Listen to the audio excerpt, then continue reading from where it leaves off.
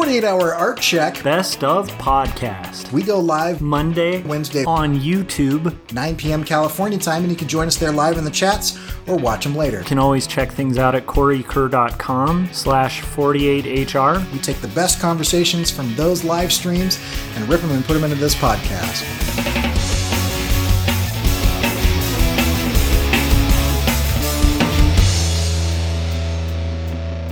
Today's topic is going to be a continuation of a video that I put up just today on my YouTube channel, which is about, are you a starter or are you a finisher?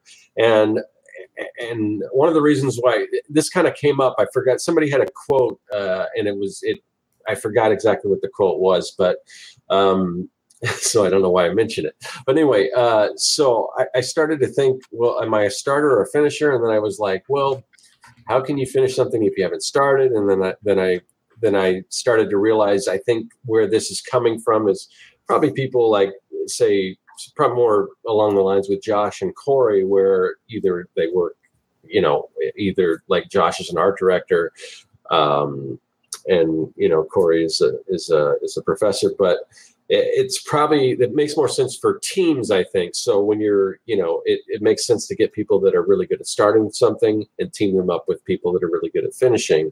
But as solo entrepreneurs, that's a little different. So I kind of started to think, well, because, I'd like to think, and I know that there's, I know that there's different levels and everything. And, I always like to think that I'm both, but when I started to really look at it, there's a lot of, I think I'm more of a starter. I enjoy the starting process more than I probably enjoy the finishing process. So that just led me to kind of reflect and think, well, what do I need to do to be a little more of a finisher? So but I thought it would be good to kind of continue that conversation with you guys, because it's something I would like to get, feedback from you guys and kind of figure out what you guys are. You look at yourself as starters or finishers, or have you thought about this? Or so I don't know. Yeah, it's an interesting topic because I have a business background. Lately, it's kind of shifted into an art background, but I came solidly from business and marketing, and there's a thing called kill your founder, which is a common business tactic that basically means that the type of individual who starts a successful business is the wrong type of personality to grow and maintain a business that has succeeded. And so you actually need to, they call them serial entrepreneurs, those people that start good ideas, they get them off the ground. They're very into it while it's, a challenge and growth and everything else. But once it needs to get past kind of the adolescent stage, and it just needs to be maintained, and you move into like a slow growth stage because you've captured a significant portion of the market share or whatever, usually that type of person starts to destroy the business. But if you keep them in charge, they continue to try to do the same things that grew it fast. And it actually is detrimental to a lot of like business practices. And so it's an interesting thing the theory is, at least in business, that there are different personality types, and that there are those that start things are not good at being somebody who maintains in a slow growth setting.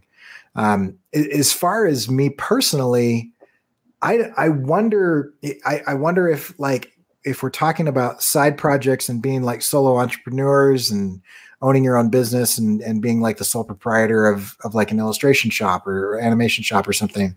When it comes to projects, if you include the marketing and promotion of that project after it's finished, then I am awful at that. I brought that same point up. When is a project truly finished? Is it finished when it's a physical thing and you have it, or is it finished when you get it out there and let people know about it and put it out on the market? Which usually I'm exactly like you then, Corey, because I use my Comic Maker Toolkit as an example, whereas, I put it out there and it's done okay because it's these marketplaces that I'm kind of using. They're kind of promoting it and everything. But as far as on my side, I mean, I could make a lot more money because I get a bigger percentage if I can sell it off of my website. But I haven't put any, promotion out there or anything like that.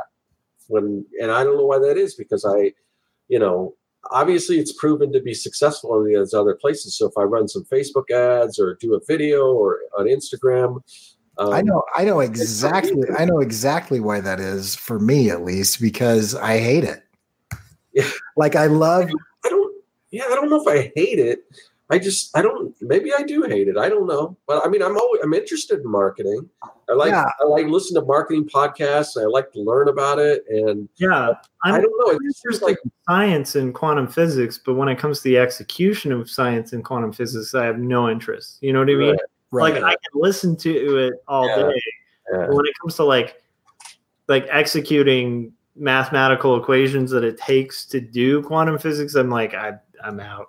And for me, I wonder if that's a very similar thing, because I love a lot of really interesting things about engineering and science and neurology and whatever, and chemistry and all that type of stuff. But as soon as somebody's like, solve this equation, I'm like, I'm going to go draw something. This is dumb. I don't want to do that. And I wonder if it's kind of the same thing, because I enjoy all of the type of problems that you have to solve in the middle of producing a project. I love coming up with the idea. I love figuring out the best way to execute that idea. I love planning out the different compositions and coming up with the best way to tell that story. I love the feeling that I get as I finish different milestones of those things. But then when the project is complete, I can control all of that. I can't control the success in the marketplace. I can't control whether or not people buy it, to a certain extent, because it's other people's choice. And so as soon as I get into this promotion thing, I think for me, it puts me into two different things that I'm striking out on. One is my imposter syndrome just goes into overdrive, and I'm like, I'm faking this anyway. And so everybody's going to hate it. I might as well not do anything with it and just do the next project, because that's the part that I enjoy. And the other thing is I can control one half of that equation, but the other half of that equation is other people deciding to do something. And I refuse to manipulate and coerce because of just some personal principles that I have. And so that leaves me with persuasion, which is a lighter thing. And it's more like I kind of put it out there. And so for me, those two things go against me. Is I am very uncomfortable talking about things that I've made as it relates to, and you should spend money on it. And so that kind of self-promotion is hard. And then on the other side of that equation, I don't like doing a lot of the stuff that I have to do to get it out there. I don't like, it's not that I mind rejection or anything, but I don't like writing the emails. I don't like doing the blog posts. I don't like, segmenting the ads. And I don't like, like there's so many different interesting problems that I could be solving if I just started another project. And so if you're talking about finishing projects, I'm a starter and a finisher. If you're talking about promotion after the project is done, I have seriously considered budgeting for, some sort of digital assistant or something that could go out and do all that stuff for me. Yeah. If I get to the point where I bring in enough income where I could hire somebody like on a freelance basis or something to do that, I would love to do that. And obviously I think it would be a worthy investment, because if you can find the right person, because if it's something you don't really care to do, obviously, assuming, if you find the right person, then it's you're not going to lose money. You're going to make money because they're going to, be able to do that kind of promotion. So yeah, I don't know, but I just haven't got to that point yet where I guess I can justify, hiring somebody to do that. But yeah. And I don't know, it's like finding the right person too, because, I'd love to have a publicist and you can have a cut of my profits. That's fine. But like, I don't know how to finding that person is another step that I'm just like, oh, I just don't want to do that. Yeah, and I've tried it before, and I did not find the right person. Like for a while, I decided I was gonna do murals, and like I was gonna do like the murals and these sort of like 3D murals where I would do like the like the foam sculptures on the walls and have it kind of pop out and do like or whatever, just really cool like kids room type stuff. And I sent out some postcards and some ads looking for somebody to help me promote it, and had a couple people said they were interested in and everything, and then they just didn't. Of course, that was more on a commission basis. Maybe if I had money up front to pay something in addition to that commission, but yeah, it just all kind of fell through, and people didn't do what they said they could do, or just so yeah, I mean, one of these days maybe I'll find the right person, but I don't know. For me, like, it's interesting to hear the take on it, like the marketing as being a weakness, because I think we could all probably, I mean, I definitely relate to that. Like I once I'm finished with the project, I don't feel like doing that extra mile afterward. Like I hate it. I feel like a huckster. Yeah. Even conventioning, it's like I like the social aspect, but there's a deep part of me that really doesn't like it. Like I would like to be able to just stamp it, say it's done, and have it just float out into the world and for people to discover it, So I relate to that. But to me, when I hear like starter or finisher on a project, I think of it in context of just like, like finishing the project. Like, yeah. Because I know a lot of artists that are really great at starting, but not really finishing projects. Oh, yeah. What I found is that actually, and this might sound harsh, and I hope it doesn't sound too harsh, but I found from leading teams, I'll take finishers over starters any day. Like if you're going to start something and not commit and finish, I have no use for it. Like the only thing I can use on a professional level as an art director is finished art. That's it. I mean, like you can, and most of the people I know who are good at finishing are just as good at starting. But there's a lot of people I've come across that are great at starting and terrible at finishing. And that's the weird thing. So I find that people are really good at finishing tend to have a talent for starting as well. Maybe it's not as strong, but they can kind of work around that. That's teachable. I feel like if you can't finish, that's going to be a real problem.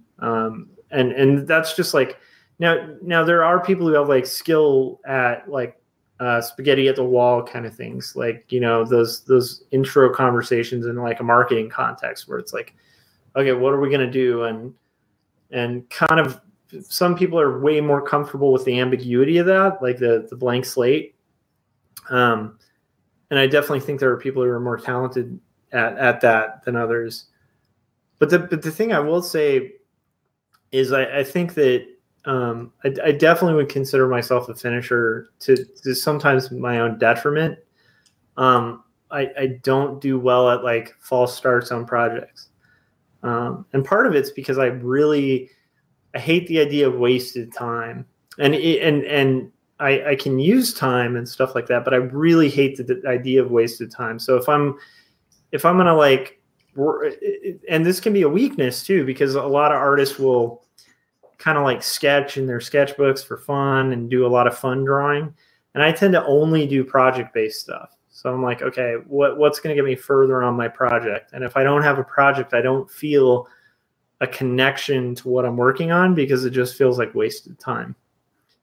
So that could be a weakness, but it's been a real benefit to me professionally, because I've had a lot of friends who like, for instance, when I was younger and I applied for the Xeric, that comic I was working on, I started a comic. I had like 4 friends start comics at the same time, and they didn't finish them.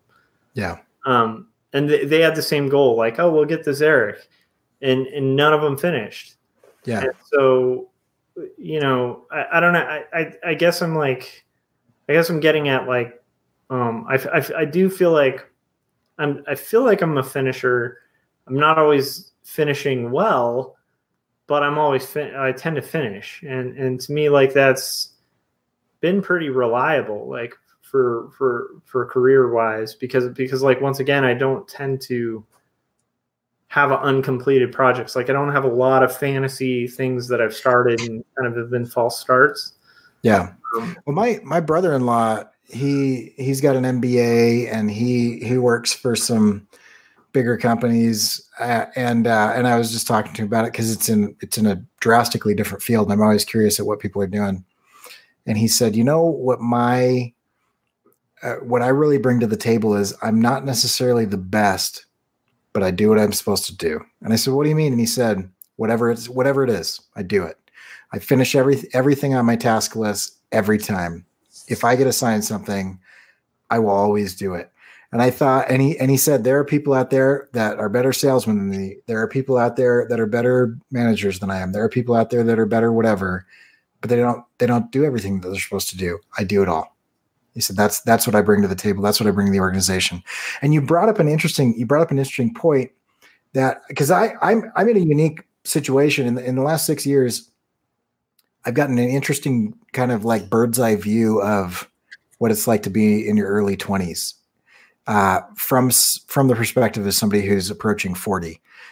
And it's interesting because I don't remember whether or not I was like that or not, but I do see some fascinating things. And one thing that you mentioned is ambiguity is like kryptonite to somebody in their early 20s. Like, most people that I've seen, people that are rare and exceptional, are not like this, but most people between the ages of like 18 to 25, if they are given unclear goals, and there's not like a step-by-step set of instructions to follow, basically ambiguity, they have no idea what to do.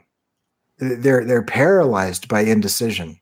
And if you want to take a creative who's 22 and completely make them lose their mind,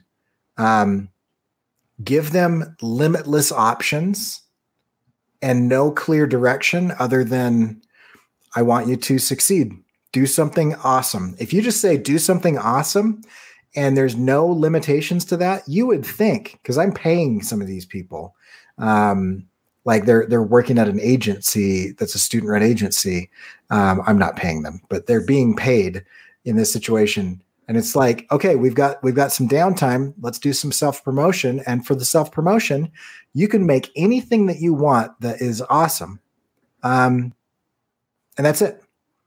And they will spend months spinning their wheels, not starting anything because there's no, because up until that point in time in our lives, at least in America, every assignment that you get is like, here are the 15 steps to succeed. Here's the rubric. Here's what you're shooting for. Here are past examples of other people that have done this thing. Mm-hmm. Here's this well-trodden path that's already been blazed for you, and it's been paved. And all you have to do is just meander in that direction long enough, and you'll succeed. And so this idea of shaking out of that ambiguity and having initiative in the face of ambiguity is huge.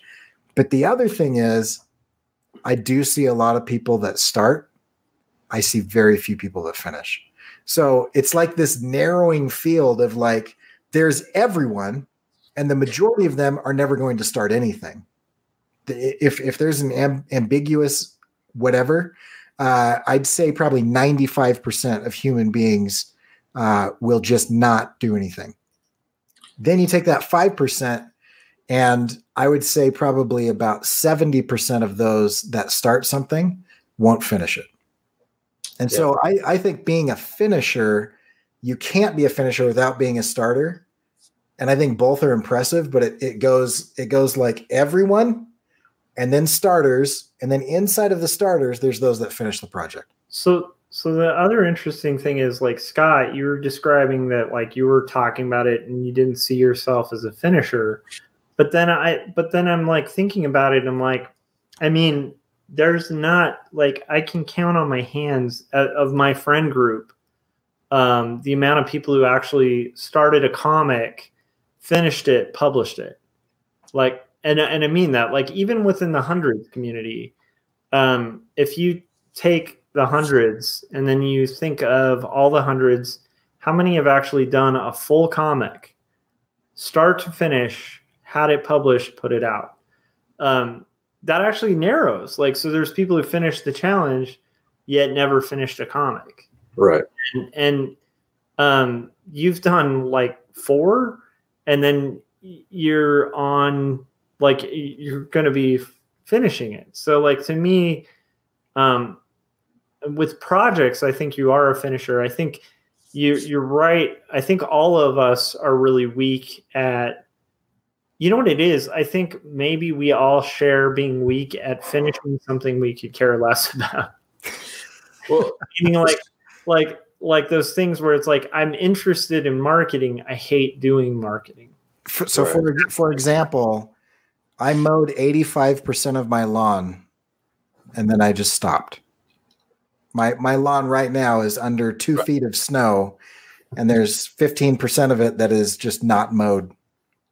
Yeah. So in kind of to go off of that, yeah. I mean, as far as like art projects, I think, you know, I'm pretty good at finishing and everything, but and that's why, and I, you know, if you would have just asked me without really thinking about it, I would say, yeah, I'm a starter and I'm a finisher. But then I really started thinking, I'm like, well, you know, first of all, what do I like to do the best? And I think I like starting because I've got all these different ideas for comics and stuff, and so many ideas, and that I'll never get around to doing all of them. Like, yeah. You know, I like, oh, here's and one of the things I really like is just, I like just coming up with a cool concept, you know, for a story or whatever. But to take that concept and kind of, you know, actually have it play out as a story, that's not, it's not as interesting in coming up with cool ideas. So if I could come up with these cool ideas and maybe turn them over to somebody else and have them do it and just kind of see what happens with them, that'd be cool. Because like I said, there's no way I'll be able to do all these different ideas. Yeah. So part of it, that's what I mean by, I think I enjoy the starting more. Now I've got ideas like beyond like Young and the Dead that I want to do, but I can't think about that because I have to finish kind of one kind of thing at a time. But which I would argue makes you a finisher, right? Because just the discipline of being able to say, yes, I've got plenty of ideas, but I am going to focus. Because you could have 40, you know, you could have the first 3 pages of 40 different comics. Yeah. But like with you and your lawn, I mean, I think when it comes to like art projects and stuff, I'm good at finishing and everything. But in other aspects of my life, like one of the examples I used was that I'm not a big reader as far as like reading books. Like, I mean, I'll listen to books on tape and everything, but for whatever reason, I'll start a book and I think I've maybe finished like maybe 2 or 3 books in my lifetime. I mean, I'll start them, and I mean, I'll get like to the very last chapter, and I don't know what it is. Maybe some kind of weird fear of finishing it for some reason, but I'll just like, I won't finish it, and I don't know why that is, but it's just that happens all the time. So I think you're on to something because, like, when as you're describing, like what you like, it to me juxtaposes with my personality, and I don't mean that in a negative way. It's just like for me, I like having a problem. Like, I like the problem being presented and then working through it. So, like, to me, I do enjoy, like, the spitballing process, but I really like when it starts getting into the weeds. Like, I actually like the point where you're like, well, okay, what's the story arc? Like, how's it going to work? How's it going to be different? What's the thing? Audiobooks. Okay, I love that. Yeah, I didn't even blink because I relate to that. I think I might be the last generation to relate to that. I am going to completely sabotage any good audio that could come from this podcast. Sorry. But to me, it's like I really do enjoy that point where there's a conundrum and I have to kind of work through it. I like the hashing it out part. I like the part where it's working it out rather than the inception part. I actually don't enjoy as much. Like, it's necessary, but it's like I feel like it like, once again, like I said about my stuff, like I don't like waste, and I feel like ideas, I don't know, ideas are a dime a dozen, and so it's like but like the realization of those ideas are the tough part. But I do enjoy the fantasy part. I like the fantasizing and being able to invent stories. But I think what I like the most is that moment of finish. Like, I don't feel a lot of fulfillment out of like coming up with an idea that like I then hand off. I really do enjoy coming up with an idea, like seeing it through, hashing out all those little problems, and then seeing that final thing. So I don't know. I think, to me, I get fulfillment out of that, but it's hard to say because if it's somebody else's thing, I don't know. I don't know where that goes, because I don't like working on other people's stuff. Yeah. I have to. I think you kind of have to do that to do commerce, and I can get into it and kind of psych myself out and like try to find the interesting element of whatever it is. But it is hard to kind of, I don't know. I guess my point is I'm feeling like that, like we're close, but I do feel like maybe we're on opposite spectrums in that sense. Cause I do think I tend to enjoy the finish part more than the start. And it sounds like you enjoy the start, although you are a finisher. I don't know if that makes sense, but I do think there's a slight difference the way we're wired. I definitely enjoy the sense of accomplishment when you finish something, and I enjoy the process, along the way as well. But I guess the part I think I love the most is probably just coming up with like ideas and Yeah. So I don't know. I mean, I hate that part. But that's really interesting. That's why I'm so bad at it. Yeah. I don't know that I'm great at it. Like I always look at like Jake Parker, and he's got all these just brilliant ideas, and and he'll see through most of them. I mean, maybe some of the stuff you don't even know because he doesn't put it out there. But I mean, just in his sketches and things like that, there's always just like, oh man, I wish I would have thought of doing something like that. But I mean, so there's definitely people that are way better than me. But I still aspire to be great at coming up with ideas. And sometimes I struggle with it or whatever. But every once in a while I get a good idea. I'm like, oh, that's pretty cool. So, I like where this is going, though, because even you mentioning Jake Parker, like I like Jake Parker, but the one thing about Jake Parker's art that like, and this just goes to, I think, the way I'm wired for like connecting with something. I like seeing a full story, like fully actualized. So I'll see like his concept and I'll be like, oh, I want to see the book. Like I want to see what he does with that. Like, and so it kind of drives me nuts because I see a lot of really cool, like kind of potential, and I don't really see it go anywhere other than the image, which is cool for fantasizing. But it's like, to me, the artist, I get really like, part of why I'm obsessed with Chris Ware, right, is he'll like meticulously, like one image isn't going to give you the concept. It's like, he'll meticulously build this whole world and do it just laboriously, like panel by panel. And that's the stuff that like I connect with.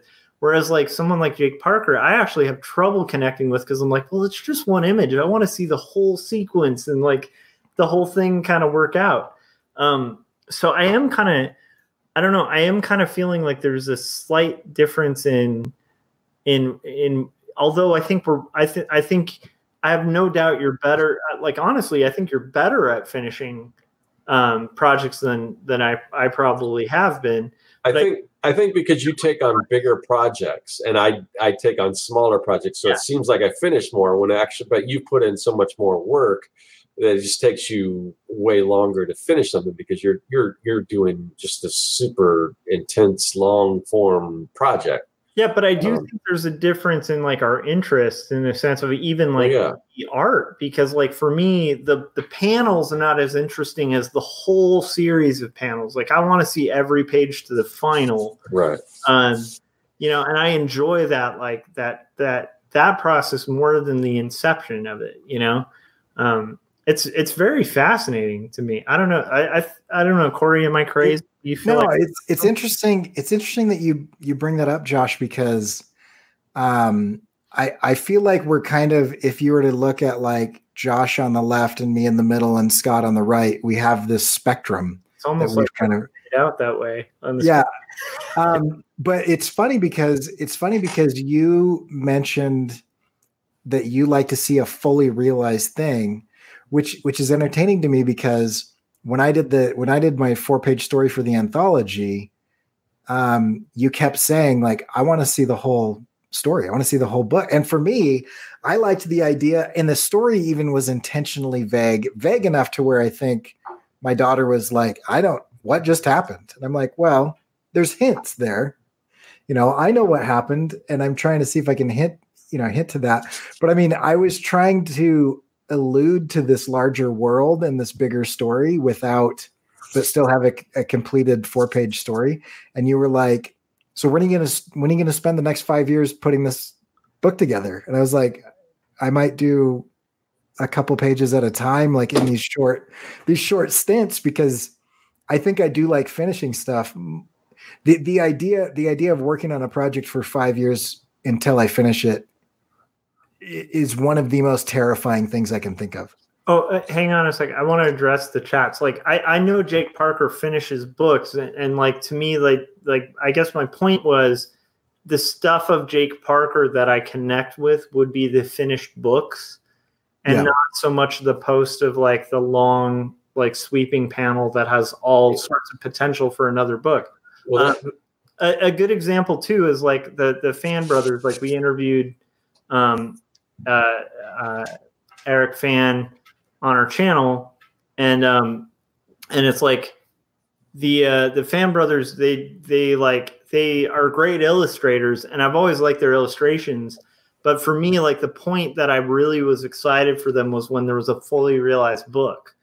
Like, I've always liked their illustrations, but I've never connected to their illustrations more than when I saw it in sequence, like one of their little windows, like fully realized, like, so that's what I was kind of getting at. I just wanted to clarify that. Yeah. And it goes back to what I was saying before with you can only do so much. So, I mean, whereas somebody like Jake Parker has finished a lot of projects, but he's also got all these, just like one sketch that he puts out there, and you can look at this sketch and the idea and like, there's something that could come out of this, but I mean, he doesn't have the time to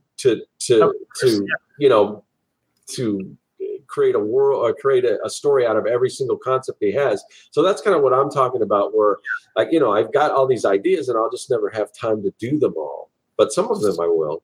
So let me ask you this, Scott. What do you think of illustrators turned writers? How there are several that I can think of right off the top of my head where they start a super successful like comic book illustration career where they're illustrating, and then they become illustrating their own stories, and then you have Scotty Young, for instance. I mean, he did one of the most popular Marvel series ever in the Wizard of Oz, and people were clamoring for more. And he's got more. And then he started writing, and he wrote Rocket Raccoon. He started writing all the stuff for other illustrators, and then just spent spent his illustration time doing one thing. So that's kind of an interesting thing. You see some people kind of move in that direction where they're like, I do have a limit to the amount of time that I can put pen to paper. Yeah. But I can still get a bunch of stories out and focus on just illustrating one of them and then do the rest. Yeah. I mean, I don't have a problem with that at all. And so, at some points sometimes I think to myself, I mean, that might be the only way I can get some of these ideas out there. But I kind of compare that to, I think of myself as an artist, but I do write and I do create and I do come up with ideas and stories and things like that. And and sometimes I think to myself, well, am I moving too far away from the illustration? Because now I'm doing, when I'm creating like digital products or whatever, or things like that, it is kind of moving away from, being an illustrator, Yeah. And sometimes I wonder, am I kind of turning my back on being an illustrator, even though I draw every day, but it's not as much as, it's not all to me, I guess I consider myself more of a creative. I mean, I'm an illustrator, I'm a designer, I'm a cartoon, whatever, but as a creative as a whole, I just like to create things. And sometimes those things don't have anything to do with illustration. Sometimes they're creating things for other people that they can use to illustrate or whatever, or just making videos talking about illustration or whatever. To me, that's all, I enjoy all that kind of stuff. So, but there are times where I think to myself, I don't illustrate as much as I used to. I'm doing all these other things. So, I mean, there could be a point where maybe that's where I don't even do as much illustration as I'm doing now. And in some ways that'll kind of be sad, but in some ways it's just like a progression. So I don't really have anything against people, for like artists who kind of decide to do more in the way of writing. So and that kind of stuff. Like, okay, so you think of like somebody like Terry Gilliam, right? Terry Gilliam's like this guy who started out as just like this kind of artsy animator who was doing bits with Monty Python, and then went on to just kind of create these insane films. Yeah. Right? So is he a director or an animator? Like, what is he? Right. Yeah. Like, even if you look, I don't know if you guys have ever seen any of like early, like some of the Terminator concept art that James Cameron did. I mean, he's a great illustrator, but he kind of got into the filmmaking part, and I don't know if he illustrates at all anymore. There's a lot of people like that, and it's kind of weird, all that talent they had as an illustrator, and to my knowledge, he doesn't really do anything with that anymore. But he creates great movies. So yeah, I don't know. I kind of think there's something that unites us, like us three, which goes a little further than illustration, although illustration is like a version of this, which is storytelling. I think we like storytelling. Yeah. I think we like the process of storytelling, and I think that illustration is one of the ways we do storytelling, but it's not necessarily like the period at the end of the sentence. So I think, to me, I understand what you're saying about potentially like writing or creating stories that other people then kind of see and realize. It's such a weird thing because I like that idea, but all the guys I look at, like the guys that are on my list, like my heroes, are the ones who did everything. Like, so like Spiegelman. Like I love Spiegelman, and part of why I love Spiegelman, he's not the best illustrator, he's not the best writer, but when you pair the two and you see his vision like completely made by him, it's like I don't think there's a lot of graphic novels that match that. Yeah. Craig Thompson's another guy, Chris Ware, like there's like the thing that Eisner. Yeah, but the thing I love about that group is it's a small group. There's not a lot of people who do that. And I think it's partially because it's really hard to do. And like you were saying, you literally only have so much time. So like that's why Ware is always on my list. I'm like, I frankly just do not comprehend. Like if you look at the size of Rusty Brown, how did one person in a lifetime create that on top of Jimmy Corrigan? Like if you just stack those two books, it's like that's more pages than most Marvel artists draw in like five years, on like a salary. Like how, and that's just drawing or like penciling or inking, but much less penciling, inking, coloring, writing. It's baffling. It's so like to me, but I'm not opposed to the idea of like to me, I don't think that would make you not a finisher in the sense of like, if you're still writing and you're finishing your story, I'd still consider that like finishing.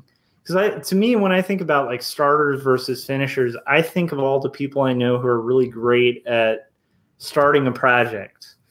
I don't know. I think of like Kickstarters that get kickstarted and then don't deliver.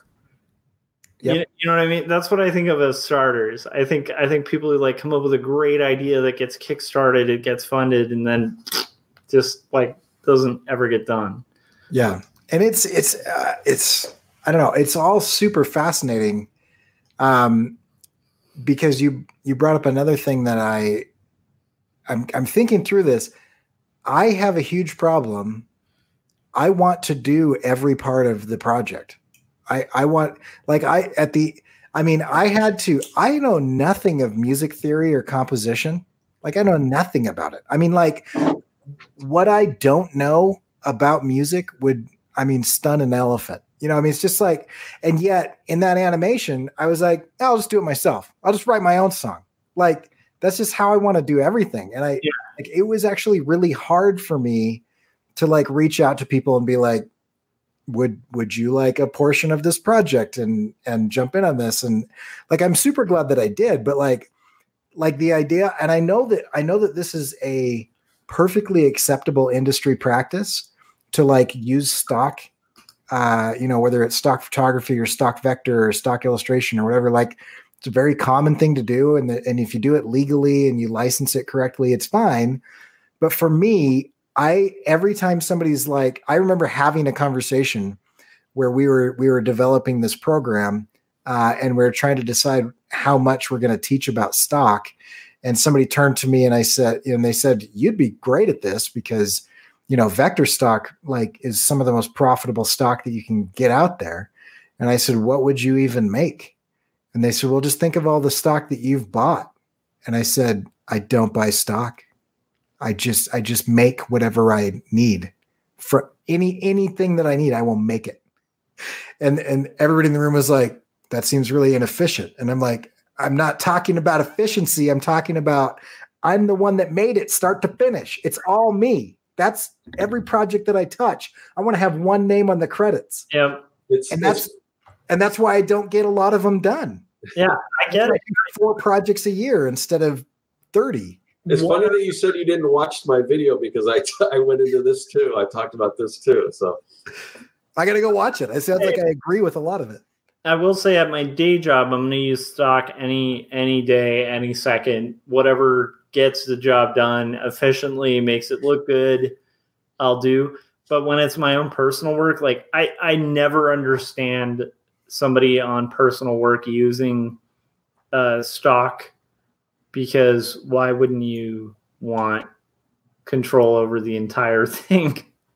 But like, there are things that I don't make. For example, for some reason in my mind, it makes sense to purchase a font rather than do what Scott does, where he has literally made his own fonts, or do what you do, where you are literally hand lettering your comic.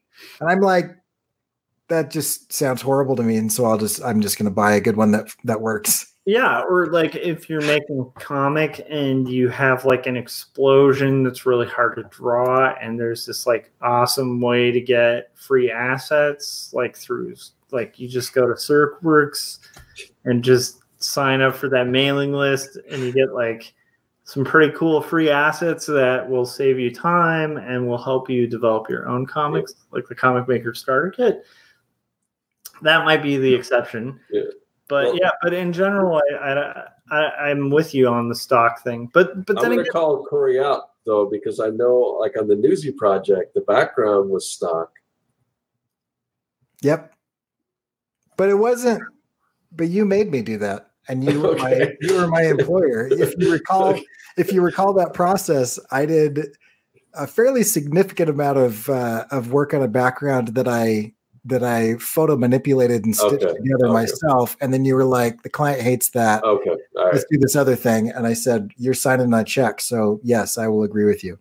Yeah. But I thought that what you had before was stock photos that you. Well, and it started that way, but I manipulated it quite a bit in Photoshop. That wasn't a personal project either. You know what I mean? That was a client, so it's a little different. But with a personal project, I think if I lived within 200 miles of a skyscraper, I would have gone and shot that stuff myself. But like, there's literally nothing but like 2-story buildings for hundreds of miles in any direction.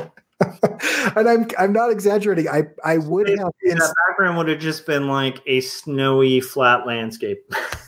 Right. It's like, look at all these fields of potatoes and wheat and barley. No, but anyway, yeah, I'm not saying I don't do it. I'm saying my natural inclination is to always try to make it myself, sometimes to my detriment, because it's like, why do I care about this part? Like I could just license this for like, a few bucks and it would save me tons of time. And so, yes, you're right to call me out. I do use stock. I cringe when I do. Well, and one thing I will say is like the stuff that I got in design annuals never used stock. Like, and so that's kind of the catch is like, I think when you're, use stock if you have to, but when it comes to like personal projects, like why would you use stock? Well, and I'll play devil's advocate against myself here. I know a lot of motion graphic artists that use stock in super interesting ways, and they'll take public domain images and cut them up. Like one I saw recently was a rap battle between George Washington and Abraham Lincoln, and they took the images from the money and then overlaid that across like a wireframe and like animated it. And so they didn't, there's like, that's a little different. No, but that's what I'm saying is I do feel like if you make something your own, that's different than just buying it, plopping it in there. Yeah, no, I agree. Cool. I kind of feel like we're going at like a little over an hour. I think we've done a lot here though. So yeah, I do want to point out Victor brought up Jason Brubaker, who is a huge inspiration to getting me into all of this stuff. I love that guy. He's great at a ton of things and has finished quite a few independent books on his own. So yeah, I think we're all familiar with Jason Brubaker. So yeah, he's done a lot of good stuff. And then TJ's saying a lot of really interesting things. I wish we could have gotten to all those comments, but she was saying that it feels like a lack of focus when you start counting finished products. But I do enjoy all of my creative distractions, and I think this might be a good way to kind of end. Like, I don't know that I'm going to pass a value judgment on people's goals. And if your goal is to enjoy what you're doing, and you're getting that fulfillment and that enjoyment without finishing things, that's great. I don't think there's anything wrong with that. If your goal is to achieve something, become something, be known for something, that takes finishing. And if you don't finish, then you either need to readjust your production or readjust your goals. But I really don't think there's anything wrong with people just being like, I do this because I love it. It makes me feel good. And I think that's great. I love that type of thing. What really bothers me, though, is the people that are like, I want to be X.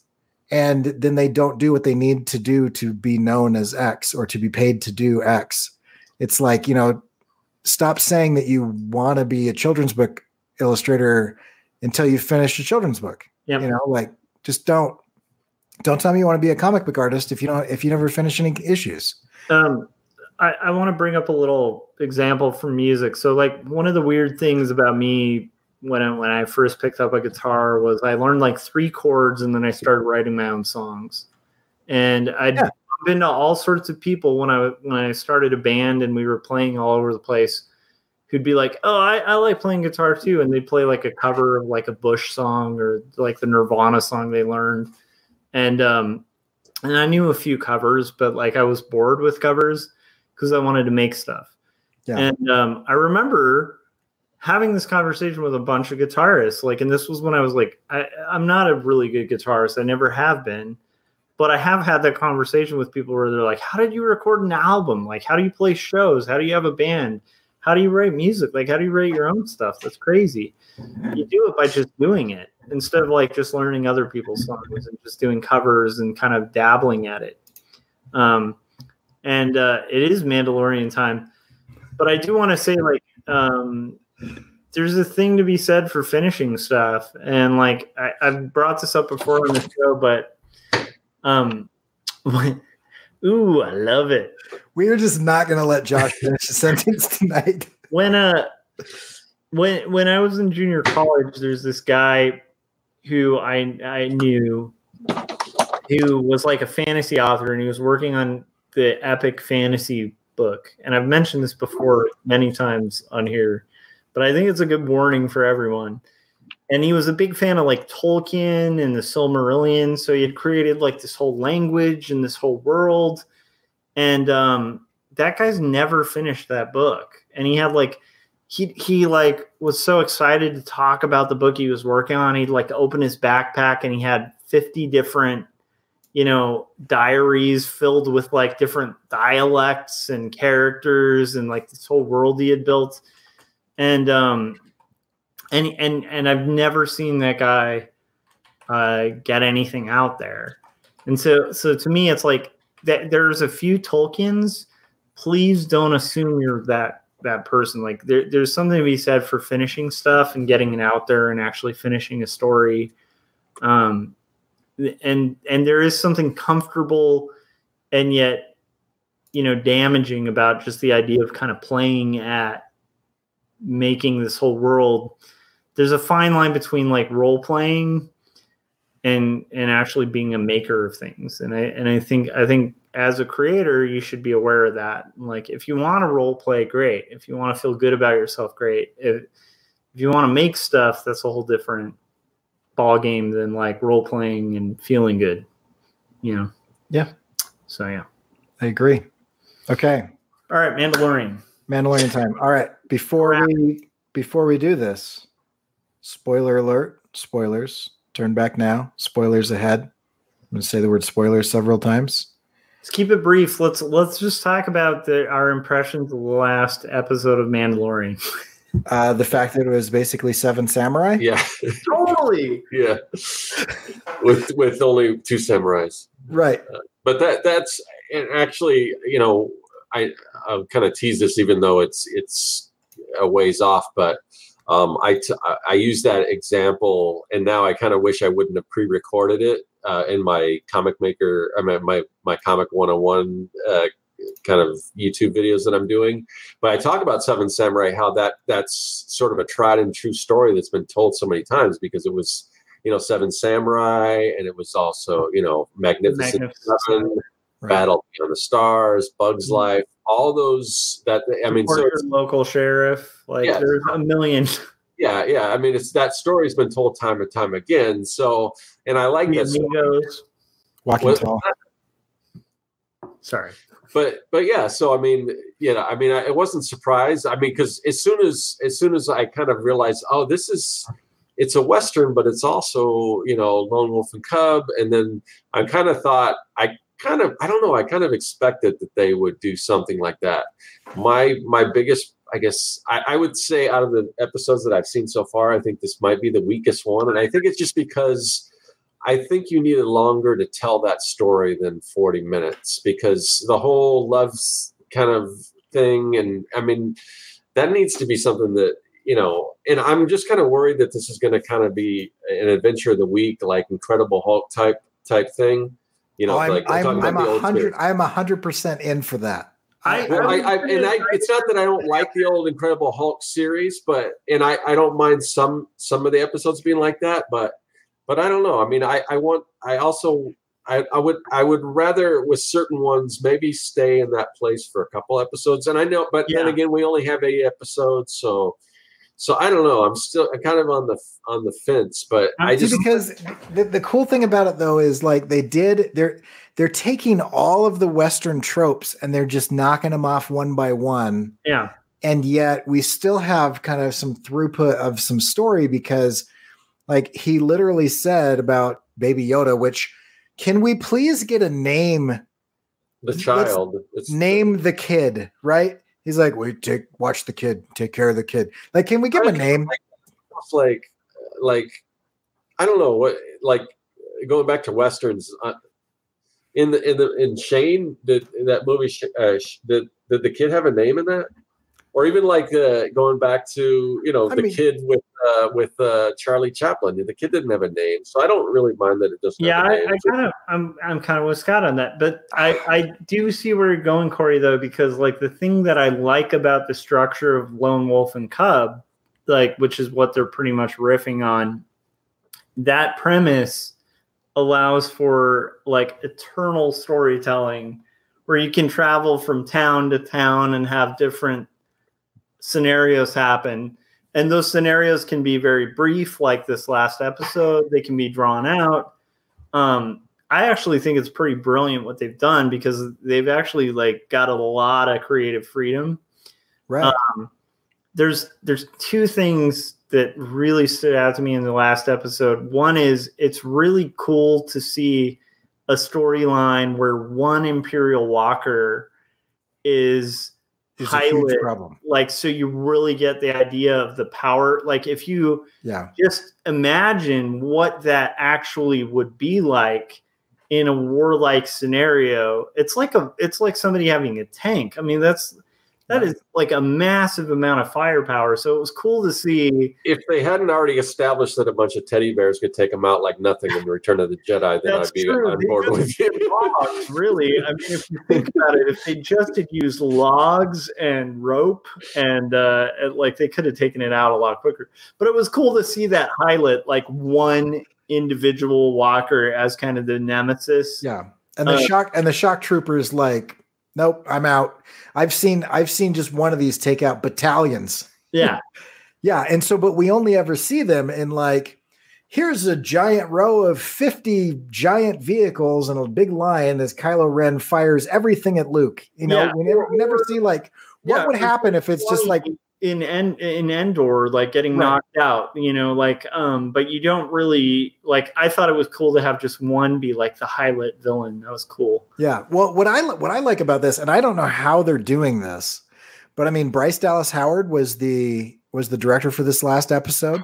Yeah, I saw that. That surprised me at first, and I'm like, why does that surprise me, knowing who her dad is? So, but then, what I love about this is like, the obvious love interest, it wasn't a love interest at all. It was like just because there's these two people that happen to be opposite genders, they don't have to end up together. They don't have to have a romantic relationship. She was even like, why don't you go settle down with that chick over there? She seems into you, like seems like a good deal.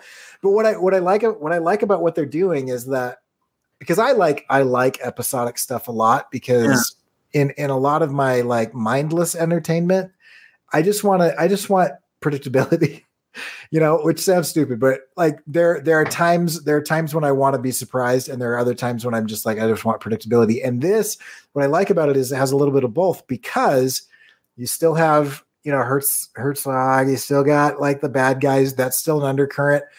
And what they introduced in this is that we knew that everyone had trackers before this episode, but he just found out, because he was basically like, I found a good place. I mean, they're fishing. He gets to eat all the frogs he wants. He's safe. There's like a mom and his sister. Like, I found him a family, and I'm this like weirdo lone wolf Wolverine bounty hunter dude who just like, I don't get along with people. I'm a horrible influence on this kid. And so like, he kind of realized in the middle that like, oh yeah, even though I'm attached, like this is a way better situation. And then they took that away. Yeah. And now he has to be with that kid, because until he kills every single bounty hunter that has one of those trackers, he is in danger. Which also, is great, because the stakes are super high, which makes it really interesting. How do those trackers work? I don't know. I don't know if somehow maybe it's attached to. Is it part of his DNA or midi-chlorians or right? Like, how do the trackers work? I have to know. That's a story point that I've got to, just like, I don't need to know. I don't want to know. It's Star Wars. I'd rather not know. No, I want to know for the same reason that I finally was like, in this episode, they also explained that he takes his helmet off. He just doesn't take it off in front of other people. That is true. Because my mind gets so distracted. I'm like, does he like shove food up through the little gap? Is he like drinking? I had this conversation on Twitter. Somebody's like, is he drinking like, some sort of heavily dense, nutrient rich shake of some kind? No, he just doesn't take his helmet off in front of people. Yeah. I also want to know, like, if the Mandalorian just like ditched the weird like 3/4 sphere crib thing that Yoda baby flies around in, is that what they're tracking? What are they tracking? Okay, they had the baby Yoda or the child, whatever you want to call him, in that thing, which I assume maybe has something to do with cloning or whatever, because they had the same symbols as the clone people in the prequels or whatever. But whatever they did, and maybe at that point he was somehow tagged or something. I don't know. It could be a number of, if I could think of at least 5 different scenarios, then I'm happy enough that, okay, then I guess it's plausible. I don't need to know exactly why, That's well highlight, TJ. I think that's pretty amazing about the show that Baby Yoda's 50. One of the things that I want to make sure we touch on before we close out is Baby Yoda drinking soup during the fight was one of the most adorable things I've ever seen in my life. Yep. And I want to say, finishing up on this detail thing, I want to know all the details. I'm the guy who's like, finally, we know why the Sith's lightsabers are red. It's because there's a ceremony that they go through where they darken their Jedi crystal as they turn. I want to know all those things. Yeah, that can be all in extended universe stuff. Yeah. You don't have to. I don't know if you need to tell. I'm not a midichlorian dude. Like, if you want to learn more about it, it's out there. Yeah, I'm like, you have my suspension of disbelief at the word tracker and the fact that you somehow managed to get there. I'm like, okay, it's tracking. It's somehow doing that. And I don't need to know. If I did, this would become Star Trek. And the thing I like about Star Wars, you know what I mean? It's like, it's a fine line, because I do like the explanations and I'm kind of with you, but it does start to become Star Trek-ish. When it gets I just like the little nods, I just like the little nods. I don't need them to like, break the fourth wall and look at me and explain. I think midichlorians are like one of the stupidest things that have ever happened, because it's like, that is just dumb and you're just trying to explain too much. But I do think, like, when there are major things, because I think good storytelling is like this. Brian McDonald, who wrote Invisible Ink, has given this example. He said the most terrifying horror movies are not the ones where the people do something stupid that you wouldn't do, and you're yelling at the screen like, "Put your shirt on! Don't go to the basement! Don't follow the weird sound into the room full of chainsaws." It's when the character does everything that you would do, and then it still gets killed by the monster. And so for me, I immediately start thinking, okay, if I was the bounty hunter and I realized that this kid is being tracked, the first thing that I would do is get off that planet. The second thing that I would do is be like, all right, let's figure out what is going on here so that you can stop being tracked. Yeah. And until somebody says, because they could have had that conversation, they could have just said, I mean, they're tracking his biosignal, so there's nothing I can do to remove it. And then I would be like, okay, there's nothing you can do to remove it. Yeah. But until they leave it ambiguous, I'm like, I like that. Why aren't you thinking about that? And they may. I mean, I wouldn't be surprised if they do mention how they're tracking them. But they're definitely seeding it. I mean, they've had the trackers in like 3 episodes now. So I mean, that definitely is an important plot point. I'm sure that'll come back. And I mean, I'm not one of those guys that like, I have to know whether the Jedi communicators are using a radio signal because I just know that, like, it's some sort of radio analog. I get it, right? But when it's something that is integral to the plot, I want to know. Yeah, I want to know. So overall, I agree with you, Corey, in the sense of like, I don't mind serialized episodic stuff. Like one of my favorite TV shows of all time is Magnum PI, which is the ultimate of like formulaic, repetitive, serialized TV shows. However, I also agree with Scott in the sense of like the writing and all of that so far. I love your sunglasses. Was probably, I would say I agree, it was probably the weakest of all the episodes so far. But the cool thing about this series is like, even for the weakest, I think it was pretty awesome. Yeah. Yeah. No, I did not like it, but I just, if I had to put them in order, it probably was my least favorite so far. So yeah, no, I 100% am on board with that. So I do want to see Herzog come back because I just like. Yeah, I'm kind of. What's interesting is all these other characters, like the character that we met, in this last episode. Is she going to? Are we going to see her again? Because it seems like they've mentioned these. Oh, this actress has this role, or she's on the poster. Yeah, we saw the same thing with the IG-88 guy. IG-11. Taika Waititi, was that who did the voice and everything? Yeah. So, I mean, you wonder if these characters are going to, it seems like they would come back. And also the Nick Nolte guy, we saw him in a couple episodes. I'd like to see him again. So, but who knows, I don't look on IMDb. It's really disappointing. Oh, okay. I won't. All right. Well, I'm not going to because I don't want spoilers. All right. I think we got to wrap it. But this is fun, and I do like the idea of us ending on Mandalorian because I think we're all going to be watching that. Till they introduce like Jar Jar Binks II, and we're like, I can't handle it. The great thing is, right after Mandalorian, you know that they're going to release whatever the other things that they've done because they're going to do an Obi-Wan. They're going to do, yeah. So didn't the director of this last episode is doing Obi-Wan? Oh, really? Bryce Dallas Howard? I think so. Or maybe it was the episode before. You never mind. It was the third. Whoever directed the third is the director who's running the Obi-Wan. Oh, I forgot. Yeah, I don't know. But I don't want to go to IMDb. So. All right. Well, anyhow, we gotta wrap it. Thanks to everybody who joined us in the chat. I'm stoked that we have such an awesome group of like artists and yet also nerds because they have followed us into the Mandalorian. All right. We will see you guys next week, and you'll probably see Scat on Thursday. So Deborah Chow. Thank you. Yeah. Was that the third? That was the third one, was Deborah Chow. I don't know if she's also doing the other one, but yes. Yeah. So you can find my stuff at CoreyKerr.com. You can find this show at CoreyKerr.com/48HR.